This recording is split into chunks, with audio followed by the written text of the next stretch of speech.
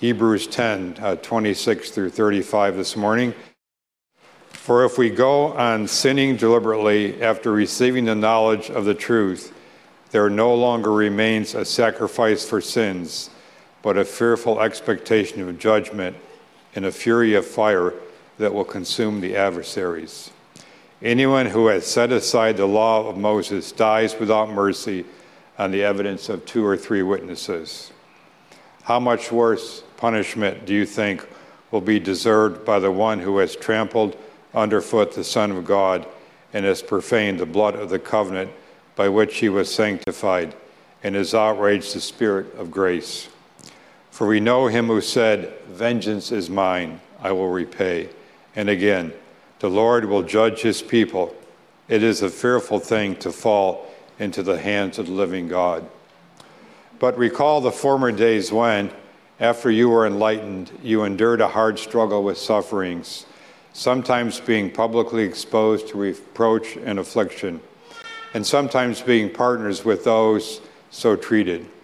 For you had compassion on those in prison, and you joyfully accepted the plundering of your property, since you knew that you yourselves had a better possession and an abiding one. Therefore, do not throw away your confidence, which has a great reward. The grass withers and the flower fades, but the word of our God will stand forever. Please join me, as Mark has already said, please join me in the book of Leviticus. We're back in Leviticus. Leviticus 17 is our text for the day. You can find it on page 96 if you're using your pew Bibles in front of you.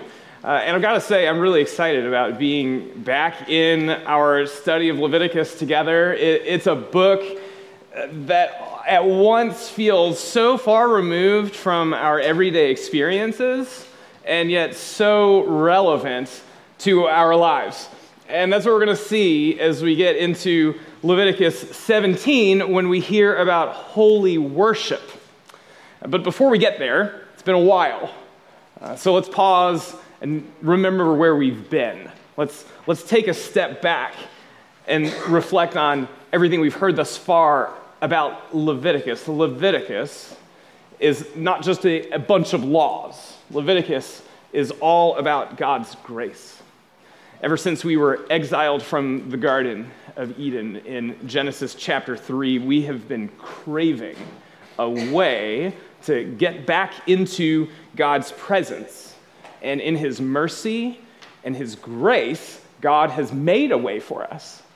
He's made a way for us to come back and enjoy his presence once more. And that way is atoning sacrifice. In our sin, what humanity needs, we need an atoning, ransoming, substitutionary sacrifice to cleanse us from our sins, remove our guilt, pay the price for everything that we have done wrong. And that's what we see as Leviticus opens.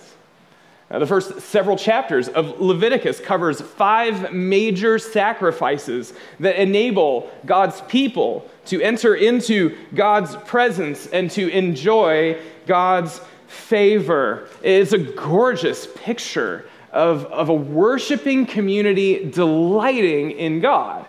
And then the next part of Leviticus teaches us how to make that delightful picture into a habitual routine in 2 words: clean and holy.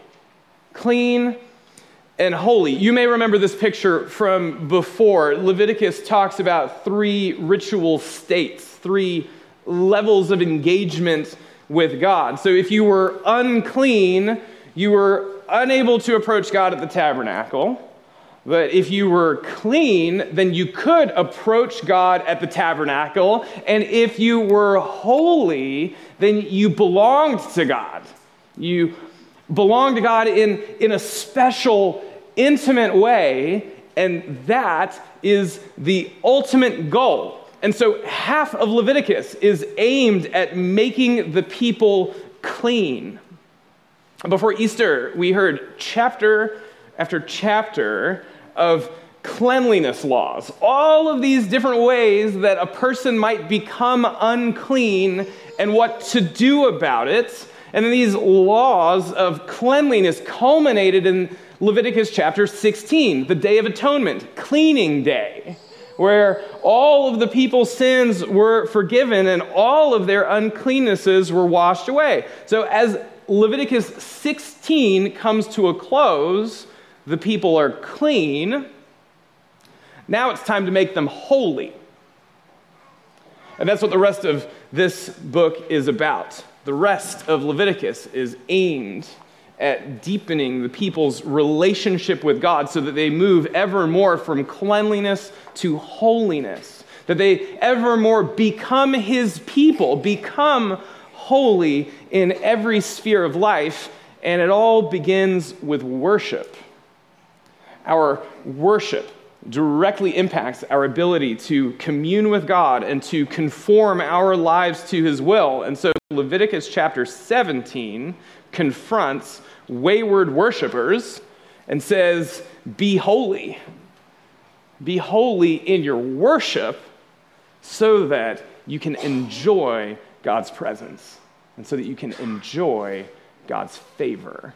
So with that in mind, let's hear God's holy word given to his people. And it's clear that it is given to his people. We'll hear in the first few verses that God is speaking not just to the religious leaders, but to all the people.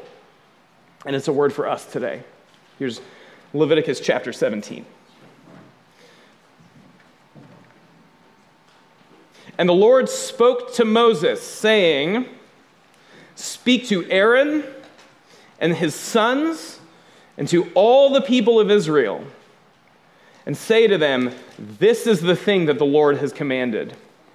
If any one of the house of Israel kills an ox or a lamb or a goat in the camp, or kills it outside the camp, and does not bring it to the entrance of the tent of meeting to offer it as a gift to the Lord in front of the tabernacle of the Lord, blood guilt shall be imputed to that man.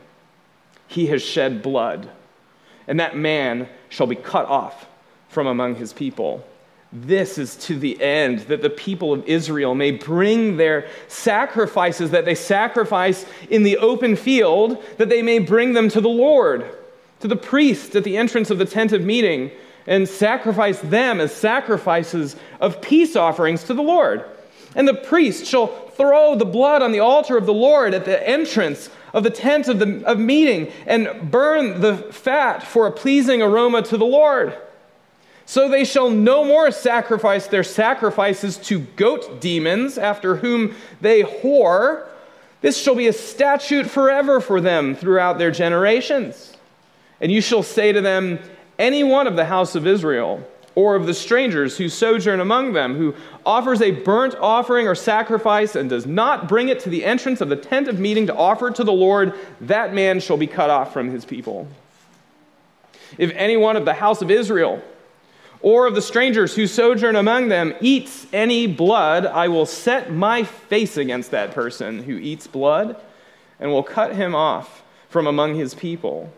For the life of the flesh is in the blood, and I have given it for you on the altar to make atonement for your souls. For it is the blood that makes atonement by the life. Therefore, I have said to the people of Israel, no person among you shall eat blood. Neither any stranger who sojourns among you eat blood. Anyone also of the people of Israel, or of the strangers who sojourn among them, who takes in hunting any beast or bird that may be eaten, shall pour out its blood and cover it with earth. For the life of every creature is its blood. Its blood is its life. Therefore I have said to the people of Israel, you shall not eat the blood of any creature. For the life of every creature is its blood. Whoever eats it shall be cut off. And every person who eats what dies of itself, or what is torn by beasts, whether he is a native or a sojourner, shall wash his clothes and bathe himself in water and be unclean until the evening. Then he shall be clean. But if he does not wash them or bathe his flesh, he shall bear his iniquity. Brothers and sisters, this is the word of the Lord. Thanks be to God. Let's pray. Almighty Father, we humble ourselves before you to confess that these rules that command holy worship are oftentimes an affront to us. Again, we confess our divided hearts, our divided ears, our wayward practices, and we ask that you would, through your Spirit, through your mercy, reclaim us for yourself. Speak to us now through this word, this ancient word that is so true. Speak to us. Let us hear your voice this morning so that everyone here would be caught up in the pleasures of God and caught up in your delight in your people and your grace and mercy to us in Jesus Christ. Speak, O Lord, for your people are listening. And pray in the name of Christ. Amen. So I think that you would agree that on the surface, Leviticus chapter 17 feels very distant from our everyday lives, right? I mean, this passage was spoken to a nomadic people who were in the middle of the wilderness, who were herdsmen. They had flocks of oxen, lambs, goats, and these laws are addressing how they are to appropriately sacrifice those things and then how to appropriately deal with blood either from sacrifices or hunting. I don't know about you. I don't think this is an everyday experience. Not for us, not for me personally. So again, these things feel very far from us. But like I said earlier, these culturally foreign laws address a very common spiritual ailment, our penchant for DIY worship. In modern-day America, we are constantly invited to create our worship practices for ourselves. DIY worship is everywhere. It is highly common to see people who dabble and select from all sorts of various philosophies and religious traditions as if all of these great traditions of humanity are kind of like an a la carte buffet. Just sort of take what you want and ignore the rest of it. Tara Burton calls this a culture of religious remix. That's her term for a DIY culture, religious remix. And here's what she said. She says, today's remixed don't want to receive doctrine, to assent automatically to a creed. They want to choose, and more often than not, purchase the spiritual path that feels more authentic, more meaningful to them. Does that sound familiar? I'm sure it does, because we see it all around us. And if we're honest, we see that temptation in our own hearts as well. But this is not a new impulse in the hearts of humanity. As Leviticus chapter 17 shows us, the people of Israel were also drawn towards DIY worship. Do-it-yourself worship. Choose for yourself how you would like to worship the Lord, because all of us share the same spiritual condition. We all have wayward hearts that disregard God. And so this passage exposes our wayward hearts, and it exposes our wayward worship practices. First, wayward worshipers disregard the place of worship. Wayward worshipers disregard the place of worship. We hear that in verses 3 and 4. If any one of the house of Israel kills an ox or a lamb or a goat in the camp, or kills it outside the camp, and does not bring it to the entrance of the tent of meeting to offer it as a gift to the Lord in front of the tabernacle of the Lord, blood guilt shall be imputed to that man. Now, there are two ways of reading those verses. Some people hear those verses and think that God is saying that the people of Israel cannot slaughter any domestic animals at all unless they were for peace offerings for God. So in other words, there were to be no slaughter of an ox or a sheep or a goat in the camp at all, unless you were making a peace offering to the Lord. But I think a better way to read those verses is to read it in line with verse 5. Verse 5 says, "This is to the end that the people of Israel may bring their sacrifices, that they sacrifice in the open field, that they may instead bring them to the Lord." To sacrifice them not in the open field, but sacrifice them in front of the Lord at the house of God, this tent of meeting, the tabernacle. So the problem in this text is not that the people were slaughtering their animals for food. The problem is that the people were slaughtering their animals for sacrifices out in the wilderness, not at the tabernacle. So they were trying to go about their religious exercises wherever they wanted to, instead of God's appointed place. Wayward worshipers disregard the place of worship. Second, wayward worshipers disregard the cost of redemption. Wayward worshipers disregard the cost of redemption. Leviticus chapter 17 is preoccupied with how the people handle blood.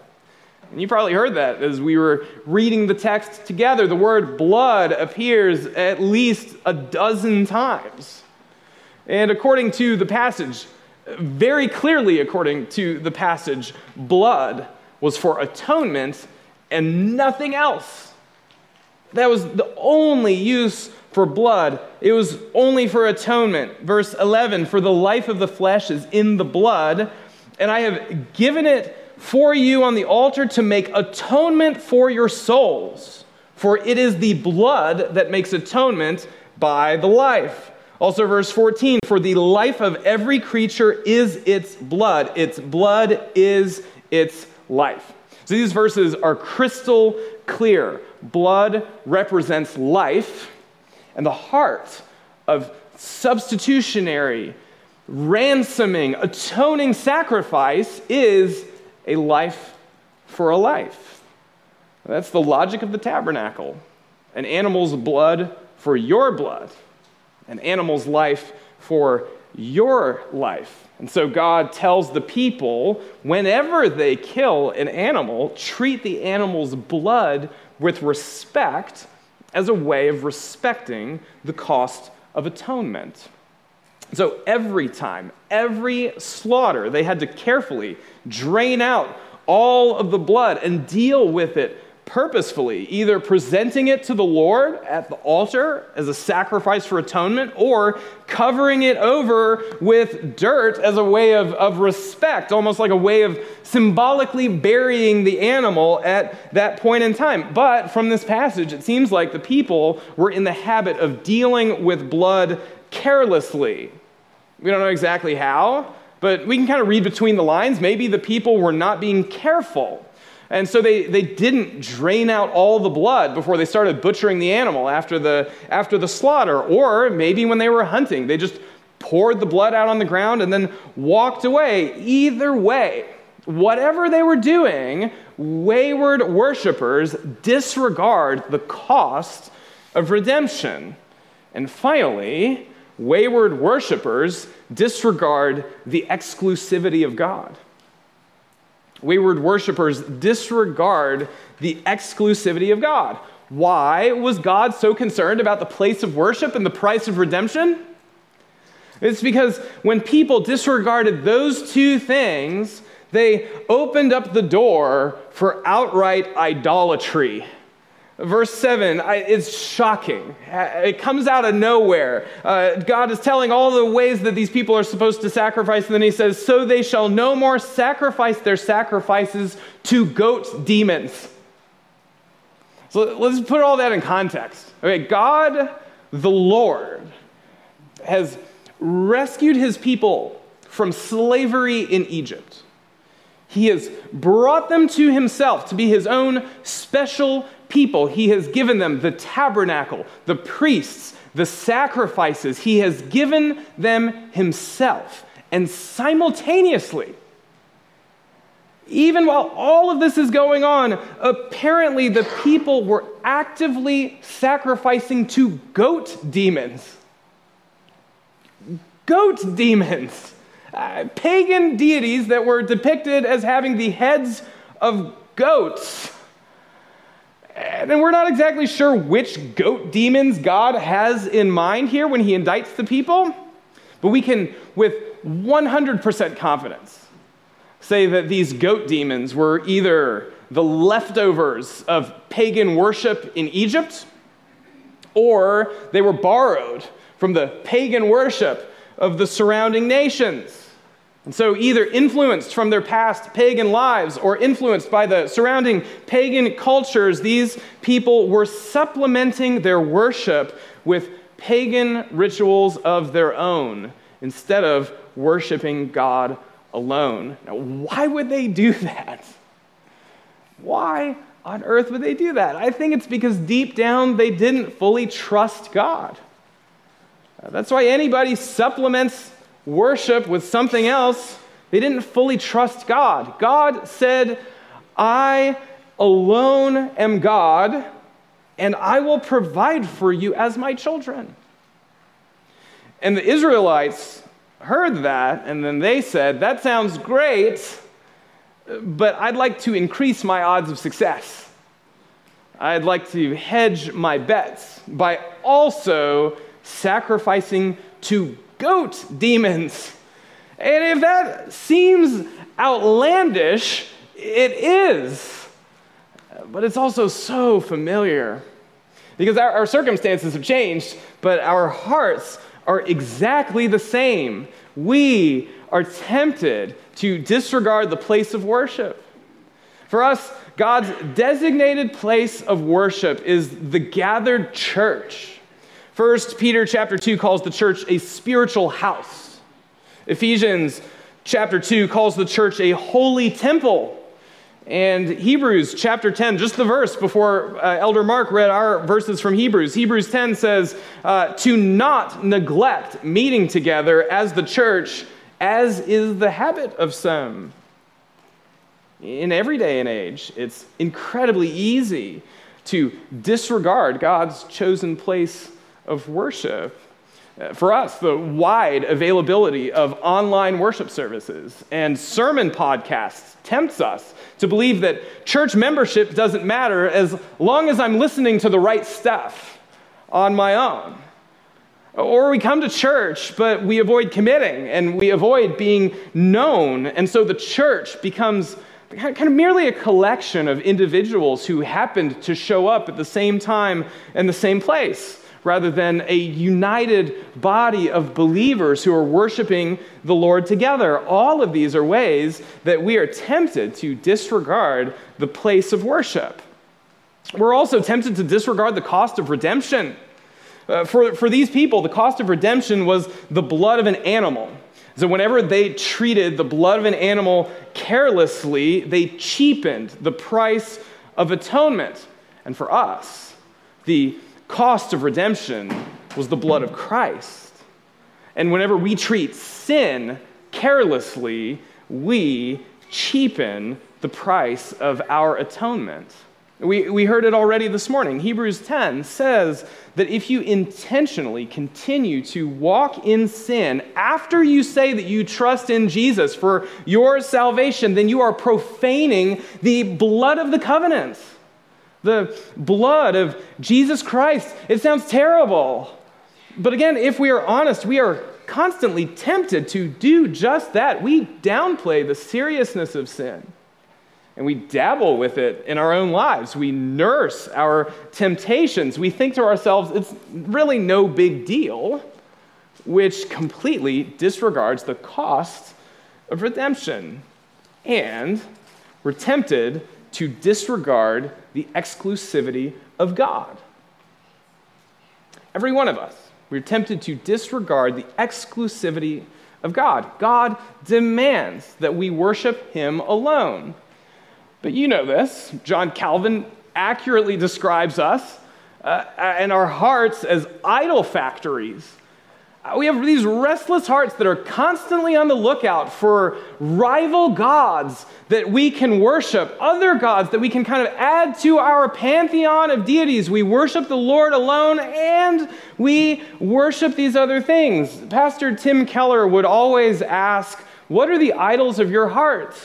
And so today I want to ask you, what are your goat demons?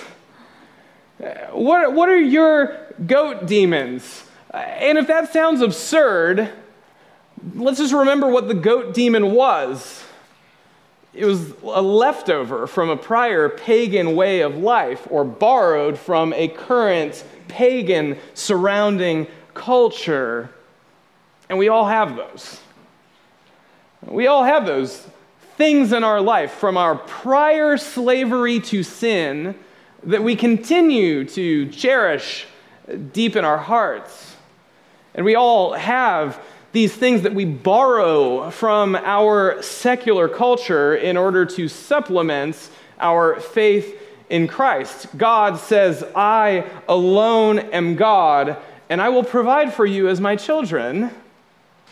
And we hear that and say, that sounds great, but I'd like to increase my odds of success, hedge my bets with work, or with possessions, or money, fitness, sports, or relationships.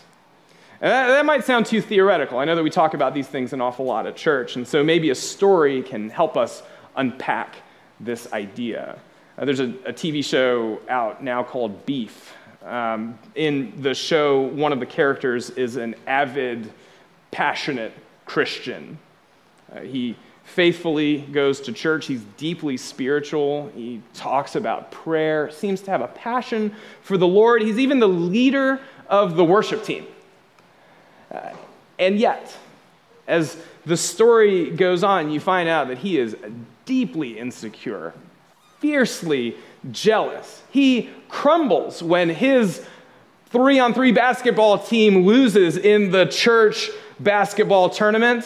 He withers, just starts coming apart at the seams when someone else replaces him as the leader of the worship team, and eventually he gets involved in petty crime just so that he can get a little bit of payback and a little bit of revenge. Theoretically, his hope was built on nothing less than Jesus' blood and righteousness. But in those moments, we see that his hope was divided. He had a religious attachment to his athleticism, or his musicality, or his leadership. Even his displays of spirituality were used by him to kind of craft an identity for himself. Each of these ways is a subtle way of saying, I don't fully trust God. I need something else. I need to add something else. And he's not alone. It's what the Israelites were doing. It's what we do on a daily basis. We all have goat demons that we secretly cherish. And we're all tempted to disregard the exclusivity of God. And God warns us in this passage, the end result is death. Physical death, spiritual death. Verse 4. He has shed blood, and that man shall be cut off from among his people. Verse 9, that man shall be cut off from his people. Verse 10, I will set my face against that person who eats blood and will cut him off from among his people. Verse 14, whoever eats it shall be cut off. Verse 16, but if he does not wash them or bathe his flesh, he shall bear his iniquity. Wayward worship ends in ruin. Thankfully, there's a better way. God invites us to leave these destructive patterns behind and become faithful worshipers. God invites you and me this morning to be faithful worshipers. Hopefully, you are convinced, as I am, that this text is not just simply about a proper method of animal slaughter, and it's not about merely a proper way to dispose an animal's blood. This text is about the heart. It's about our hearts. Last week I was with a friend who used to live up here, and one of the recurring points of conversation that we had was about the state of driving in the DMV. In particular, each one of us had a number of stories about kind of the crazy things that we'd seen other drivers do in thick traffic. And I'm sure that you all have your own stories that you've seen cars do outrageous things on the road. And Sean summed it up perfectly. He said, the prevailing spirit of driving in DC is, why can't I? Why can't I take a U-turn here? Why can't I park here? Why can't I pass you at really high speeds in thick traffic? Why can't I? A wayward heart asks God, why can't I?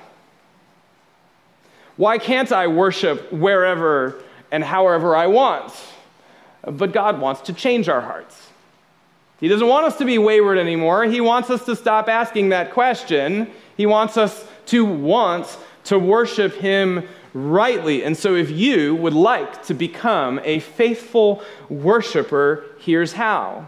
There are two things that you need to do. This text shows us two things. First, take God's judgments seriously. Take God's judgments seriously. In our postmodern, post-Christian, secular, individualistic society, these demands from the Lord seem petty and insignificant. We're tempted to say, who cares? But God cares. God cares about how we worship Him. And unlike the kind of prevailing secular culture around that would say that this is just kind of a mythological text and it is not telling us the truth, God says there are real world consequences that come from DIY, wayward worship. Verse 4, again, let's hear this. If the person does not bring the sacrifice to the entrance of the camp, of the tent, if he is not offering it as a gift to the Lord, then blood guilt shall be imputed to that man. Blood guilt shall be imputed to the person who improperly worships the Lord. If you were to offer a pagan sacrifice, misuse one of God's creatures in a pagan sacrifice in the wilderness, you incurred blood guilt. This is the exact same word that God uses elsewhere in the Old Testament to describe murder. Like in 2 Samuel 21:1, there is blood guilt on Saul and on his house because he put the Gibeonites to death.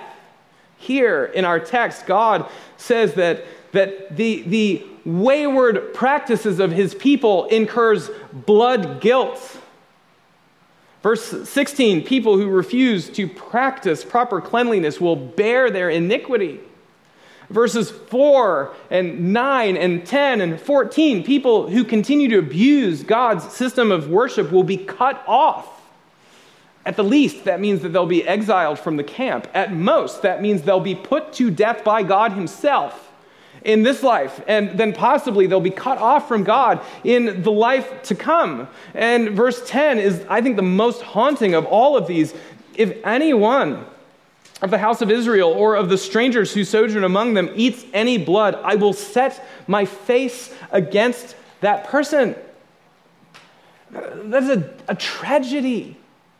This is the exact opposite of what we want. Our deepest spiritual longing is to see God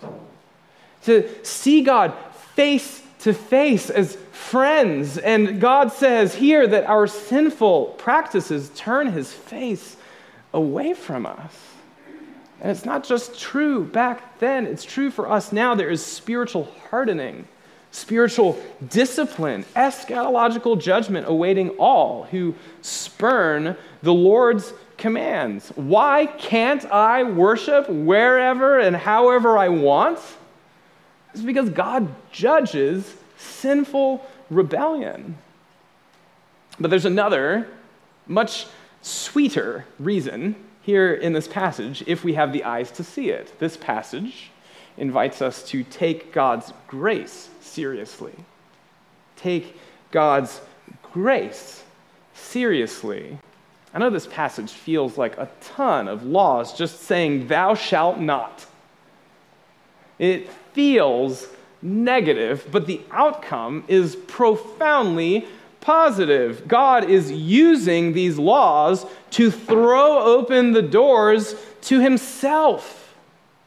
Look at how God treats wayward, rebellious sinners. Verse 11, for the life of the flesh is in the blood, and I have given it for you on the altar to make atonement for your souls. God wants to forgive. He graciously gives this sacrificial blood so that the people can have their sins removed. He wants to be gracious. God wants, he delights in purposefully, graciously, patiently pursuing us as his people. Cornelius Plantinga, the former president of Calvin Seminary, recently wrote this prayer. It's one that I think it speaks to my own heart, my own hard-headedness. Here's what he wrote. Father of Jesus, as I know from my own case, you daily suffer fools who ignore you. You set good laws and limits for us, but we transgress or ignore them. But you do not abandon us. That's the line of gold right there. But you do not abandon us, even in our folly. And that's what we see here. These people were actively involved in demon worship. They were actively involved in spiritual infidelity, spiritual adultery, but God speaks to them and keeps inviting them back into his house. God says, stop sacrificing in the wilderness. Come sacrifice at the tabernacle. Stop feasting with these imaginary pagan deities. Come feast with me. Verses 5 and 6, this is to the end that the people of Israel may bring their sacrifices, that they sacrifice in the open field, that they may bring them to the Lord, to the priest at the entrance of the tent of meeting, and sacrifice them as sacrifices of peace offerings to the Lord. Peace offerings, that great festival feast of redemption. Verse 6, and the priest shall throw the blood on the altar of the Lord at the entrance of the tent of meeting and burn the fat for a pleasing aroma to the Lord. God is inviting a wayward people back into his presence. He wants them to experience his forgiveness. He wants them to experience his fellowship. And it's not just for native Israelites either. Verses 8 and 10 and 13 and 15 speak to and envision a multi-ethnic, multinational worshiping community with God actively welcoming strangers and sojourners into his home for worship. Why can't I worship wherever and however I want? Because God is too kind for me to leave. When you behold God's gracious character, the question becomes, why would I worship anywhere else? This is the place. This is the only place. This is the only way to commune with God. And if it was true then, how much more is it true for us? Because God's generous and patient and welcoming grace and love reaches its crescendo at the cross of Christ. The Son of God, God's only Son, given for us as an atoning sacrifice, washing away our sins and our uncleanliness with his sacred blood, enabling us to live in God's presence forever. Why would we want anything else? God's grace motivates us to turn back, to forsake our wayward ways and faithfully worship God alone. That's the message of this text. With DIY worship, you only get judgment, but with faithful worship, you get God. You get the Lord. And so let me invite you, become a faithful worshiper. Become a faithful worshiper. Take a look at your heart. Evaluate your life. How do you spend your time, or your money, or your affections, or your attention, and your energies? What do you care about, and how do you go about getting that? How do you engage this temptation towards DIY worship? Take a look at your heart. And then consider God's judgment. He disciplines those who turn away from him, who disregard his ways. But then after you consider the judgment of God and God's discipline, consider his grace.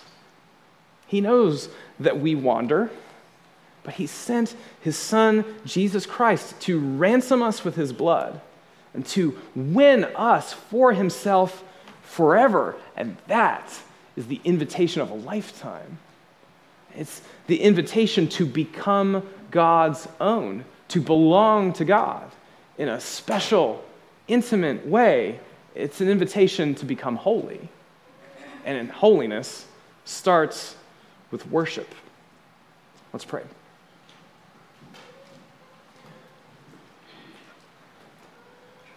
Again, Lord, we confess our wayward ways, our doubting hearts, and self-centered tendencies. It's such a daily occurrence for us to say to you, why can't I? But we thank you for your grace that constantly is not only disciplining us, but wooing us to yourself. So I pray now that all of us, through your Spirit and through your word and through the message of the gospel, the saving grace of Jesus Christ, Lord, would you bring us to yourself, transform our hearts so that we no longer ask that question, but that we would delight to commune with you through Christ, and that would delight to commune with you through the ways that you ordain in your word. Bless us, O God, we pray, with this united heart, so that we would wander no more and merely enjoy your presence. We pray that you would do all of this for our good and for your glory, in the strong name of Jesus, our Savior. Amen.